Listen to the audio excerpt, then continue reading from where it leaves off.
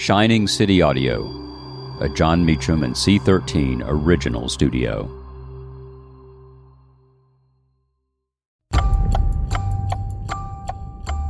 February 27, 1860. Abraham Lincoln speaks at Cooper Union. I'm Jon Meacham, and this is Reflections of History.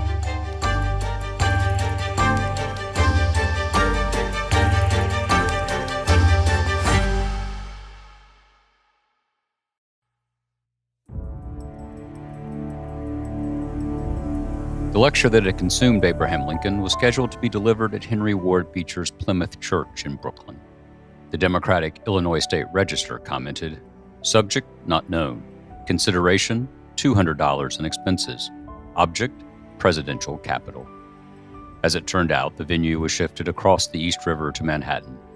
And so on this date, Monday, February 27, 1860, Lincoln would rise to address New Yorkers gathered in the Great Hall of the Cooper Institute for the Advancement of Science and Art, the brainchild of the inventor, Peter Cooper. His law partner, William Herndon, recalled of Lincoln and the Cooper Union address, "No former effort in the line of speech-making had cost Lincoln so much time and thought as this one." In the State Library in Springfield, Lincoln had searched through the dusty volumes of congressional proceedings and spent time with historian Jonathan Elliott's edition of The Debates in the Several State Conventions on the Adoption of the Federal Constitution. In New York in late February, Lincoln polished the text in his quarters at Astor House, the Grand Hotel next to St. Paul's Chapel at Broadway and Vesey. The Cooper audience was learned, influential, and exacting.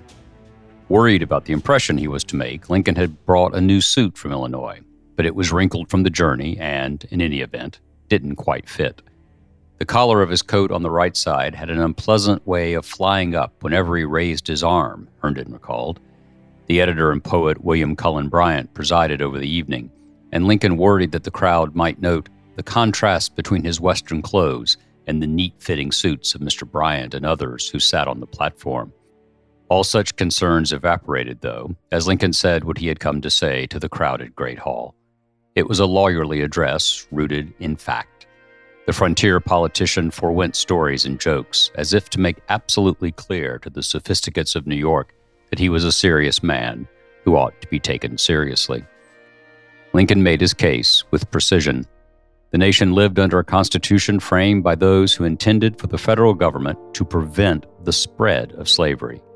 He said, "This is all Republicans ask, all Republicans desire in relation to slavery.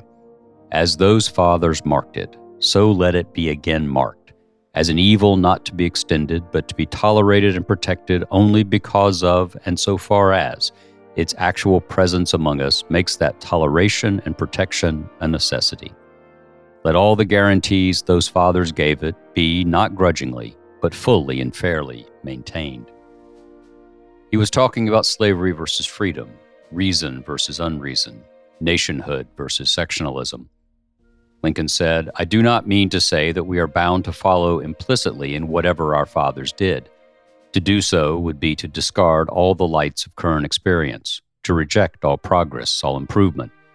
What I do say is that if we would supplant the opinions and policy of our fathers in any case, we should do so upon evidence so conclusive and arguments so clear that even their great authority, fairly considered and weighed, cannot stand."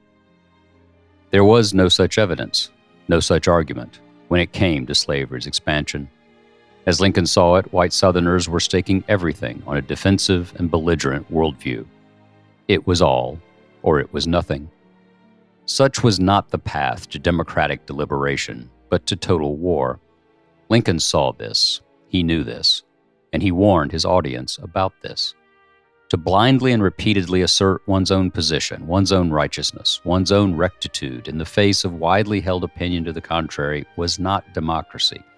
It was an attempt, rather, at autocracy, a bid, as Lincoln said, to rule or ruin in all events.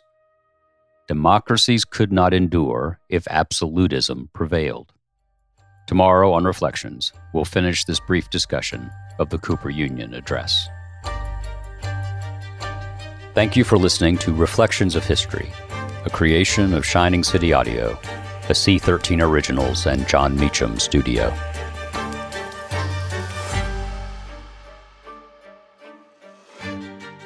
Reflections of History is executive produced by me, John Meacham, and Chris Corcoran, Chief Content Officer and founding partner of Cadence 13. Production and editing led by Lloyd Lockridge, Margot Gray, and Chris Basil.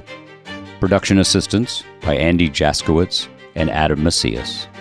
Cadence 13 is an Odyssey company.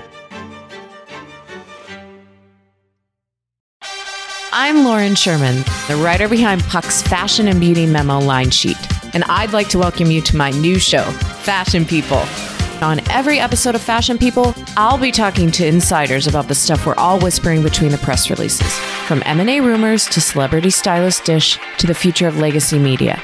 Be sure to follow and listen to Fashion People, a presentation of Odyssey in partnership with Puck, available on the free Odyssey app or wherever you get your podcasts.